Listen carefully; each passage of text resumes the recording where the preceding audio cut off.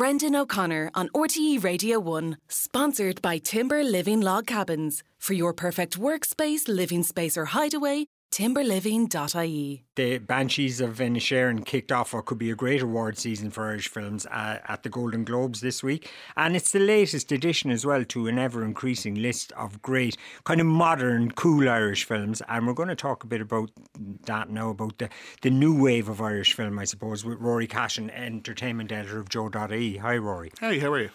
So before we get to the more modern, edgy Irish movies, what was the traditional Irish film? Are we talking like The Quiet Man, kind of Ryan's Daughter kind of stuff? Yeah, and let us not forget Darby O'Gillen, The Little People. There was, there's the particular old school Irish movies that were big Hollywood movies set in Ireland, not necessarily always filmed here, but giving a romanticised, Americanised vision of what Ireland was like. So I think people might misconstrue, The Quiet Man as being an Irish movie, and even up as late as In Bruges, people might think it is an Irish movie, but it's got Colin and it's got Brendan, but it's English and American money. It's not set in Ireland at all, In Bruges. So it does come down. There's two different types of movies. There's the movies that happen to be made here and movies that happen to be set here, and then there's movies that are made with Irish money and with Irish talent and may also be set here but could be set internationally. Okay, but have an Irish sensibility, I suppose, too. When did they, the kind of new wave then of kind of more, I suppose we think of them as more indie-ish, kind of more cool kind of films. The Commitments is probably the first one a lot of people would remember of the modern era. Pretty much, yeah. It's almost the second we came into the 90s. So The Commitments was 1991, and that felt like the first of... So before that we had In the Name of the Father, we had My Left Foot. We had these powerful dramas that were brilliantly made and amazing performances, but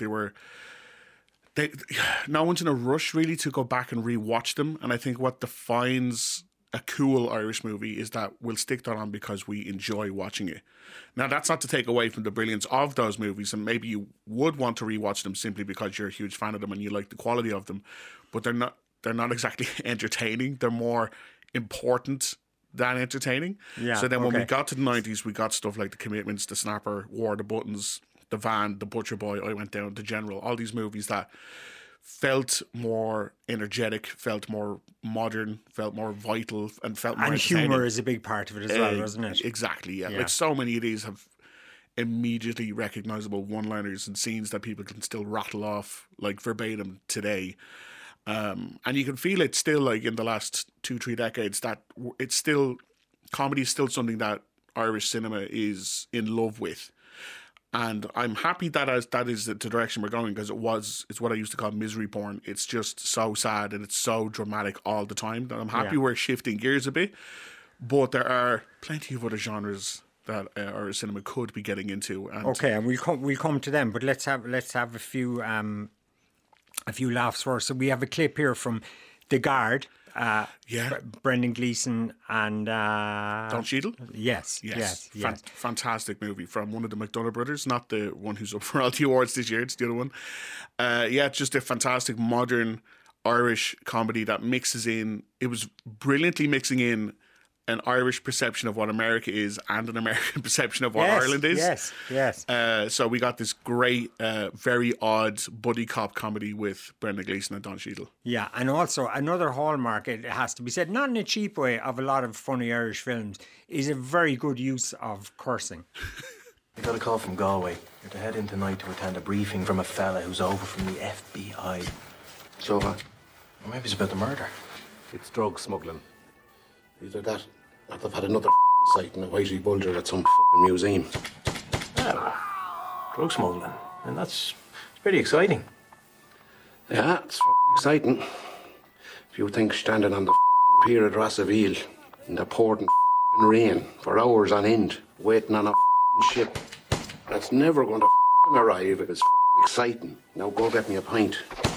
Okay, I've got repetitive strain injury from the button there. So if we go through the kind of chronology then of some of the ones we wanted to mention. So I would have said 1997, a vintage year. The Butcher Boy and I Went Down, two fantastic Irish films. Yeah, and The Butcher Boy is such an odd film anyway. Such unique, even in the history of Irish cinema, it's such its own. I would almost pair it with Frank, which came a good bit later, but it's got its own unique sensibility, its own unique visual styling and sense of humour.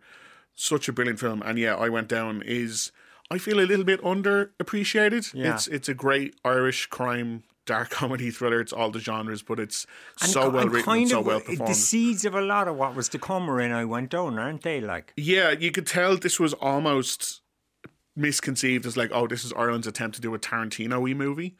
But it's not. It's very much its own thing. I think it might have been sold that way at the time because everyone in the world was trying to copy Tarantino's format. But yeah, it's as a Irish comedy thriller, it is maybe a little bit of a hidden gem and needs a bit more love, I think. Yeah, okay. Then 2003, Intermission. We have a clip here. Just set up Intermission first. And this is one of the ones where people quote lines, scenes, everything. Intermission, when you look back on it, is like the Avengers of Irish acting talent. It's got Colin, it's got Killian, it's got this incredible young Irish cast, and looking back on it now, you're like, oh, they're everywhere. They've all blown up. And it's John Crowley, who obviously is blown up in his own way. He's done a load of huge Irish movies since then. It's another dark Irish comedy with a crime thriller angle to it. But I think also it was being kind of sold as like an Irishy Pulp Fiction because you got all these different stories with different characters and how they cross over sometimes and sometimes they don't. But again, there's so many scenes. The brown sauce scene, people love the brown sauce scene. Brown sauce in the tea, wasn't in the it? tea, because they had to get rid of it. And this as well. Is that all you got? IFC Films presents. This is a list of things that I want to be with you. A story about doing whatever it takes. You and me, hand to hand. To marry you. And doing the right thing. Get rid of that old Ronnie you're cultivating. Have I got a moustache like? You're no Tom Selleck, but... Even when you don't know what you're doing. To know that you feel the same. How hard was that? Hard enough. Yeah, the Ronnie, will we ever forget? Now, two poignant films. There, 2004 was Adam and Paul, and 2007 was Garage. And again, there's humour in there, but these were a very different type of thing, more spare kind of filmmaking. Yeah, they were both Lenny Abrahamson movies, who obviously as well has done fantastically well off the back of the success of the two of these. They are very almost documentary style. You feel like you're peering in on very lived in, very real lives, and they've got some very grounded, realistic performances, and they are kind of funny, but they're also very awkward and at times kind of uncomfortable, especially Garage with Pat Shorty, who's just tremendous in it. But they did signal a different style of Irish filmmaking that was becoming popular. It felt very stripped back, very low budget for the most part. But yeah, like it was eking into the sadness of a lot of Irish cinema. And the further away from that we get, the happier I am, because I feel that we do kind of tend to harp on a bit on the negative side. All right. Well, look, we'll just take a little clip from Garage, though, because I don't know, any time I see it, it leaves me for dead. Garage, It's extraordinary. Are you having a party, Josie? No, I'm not. God, no. Just a few bits and pieces for me tea. Tell us, what's new in petrochemicals? We're open late above the weekends. Just Thursdays, Fridays. They mentioned something about it on Sky News, all right? There's been a complaint. About me? Sorry. And that was, of course, was mainly Pat Short there, and everyone remembers that extraordinary performance. So then we come on into the 2000s, into the 2010s. Where does it go then? From there, it kind of shoots all over the place. So 2011, we had The Guard and also This Must Be the Place, which was that...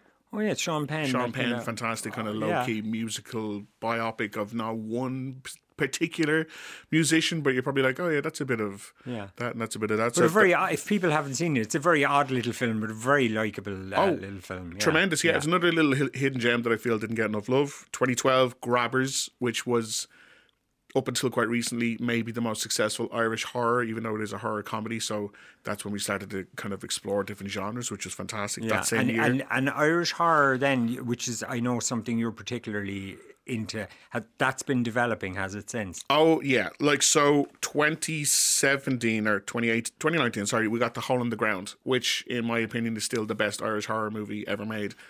Was arguably one of the best, if not the best, Irish horror movie or Irish movie of that year. It's a tremendous horror. I think it's up I don't know it. Yeah. It's up on Netflix. Shauna Kerslake, I think it's pronounced. He was the lead actress in it. Okay. And it's a very simple story of a mother who believes her son has been replaced by a demonic doppelganger. That's the easiest way to picture it. But it's so moody. It's so dark. It is properly scary.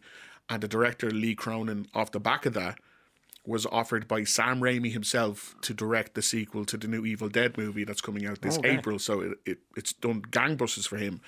And then since then we've had You Are Not My Mother, which came out in 2021, 2022. That's on Netflix as well. It's on Netflix as well. Another really good Irish horror if you've never seen it. Set in North Dublin, where it's kind of the flip side. It's a young girl who believes her mother has been replaced by a demonic doppelganger. Okay. And so the changeling is strong in the Irish horror genre. Yeah, there's definitely like is it Silky, I think, is it's an Irish myth of replacing family members with particular creatures. So I think listen, Irish folklore is tremendous for that stuff. Like, we've got the Banshees and we've got everything, obviously, Banshees and Inisherin. Yeah. But there's a lot to tap into for modern horror there, and you can see it as well. We had The Canal, The Cured recently, we had Sea Fever. So it is a genre that Irish filmmakers are tackling more and more often, and they're getting better and better, and that can only be a good thing. Okay, and briefly, you want to mention Irish animation as well, obviously kind of world class. Cartoon Saloon from Kilkenny has had pretty much every single feature they've had nominated for Best Animated Feature at the Academy Awards. So they've had The Secret of Kells, Song of the Sea, Breadwinner and Wolfwalkers all nominated for Best Picture. Now, unfortunately, every year they've ended up going up against some of Pixar's best movies, so they haven't won yet. But again, it's just another aspect of modern Irish cinema that is just getting better and better, and you love to see it being picked up internationally. It's that's when you know it's good and it's cool. It's when it's not just particular Irish audience, and it's not an Oscar movie that you feel you have to go see. Yeah, it's something everyone wants to see. Leave the old Irish Oscar-winning films alone now. Before you go, I believe you hope that one day that the real maturation of Irish film will be when we have an Irish erotic thriller. So there's two genres we haven't properly tackled yet. One is sci-fi, and one is the erotic thriller. And I feel I can't be alone in thinking that it's a genre that has kind of died since the 90s, when everyone, like, you get films like Basic Instinct and Fatal Attraction making more money than the biggest blockbusters. So it is a genre that's well overdue a comeback, and I don't see why Irish should be the Irish who wade in there into that problematic territory. Exactly. Okay. Rory Cashin of Joe.ie, thank you very much. We'll take a break. Email brendan@rte.ie.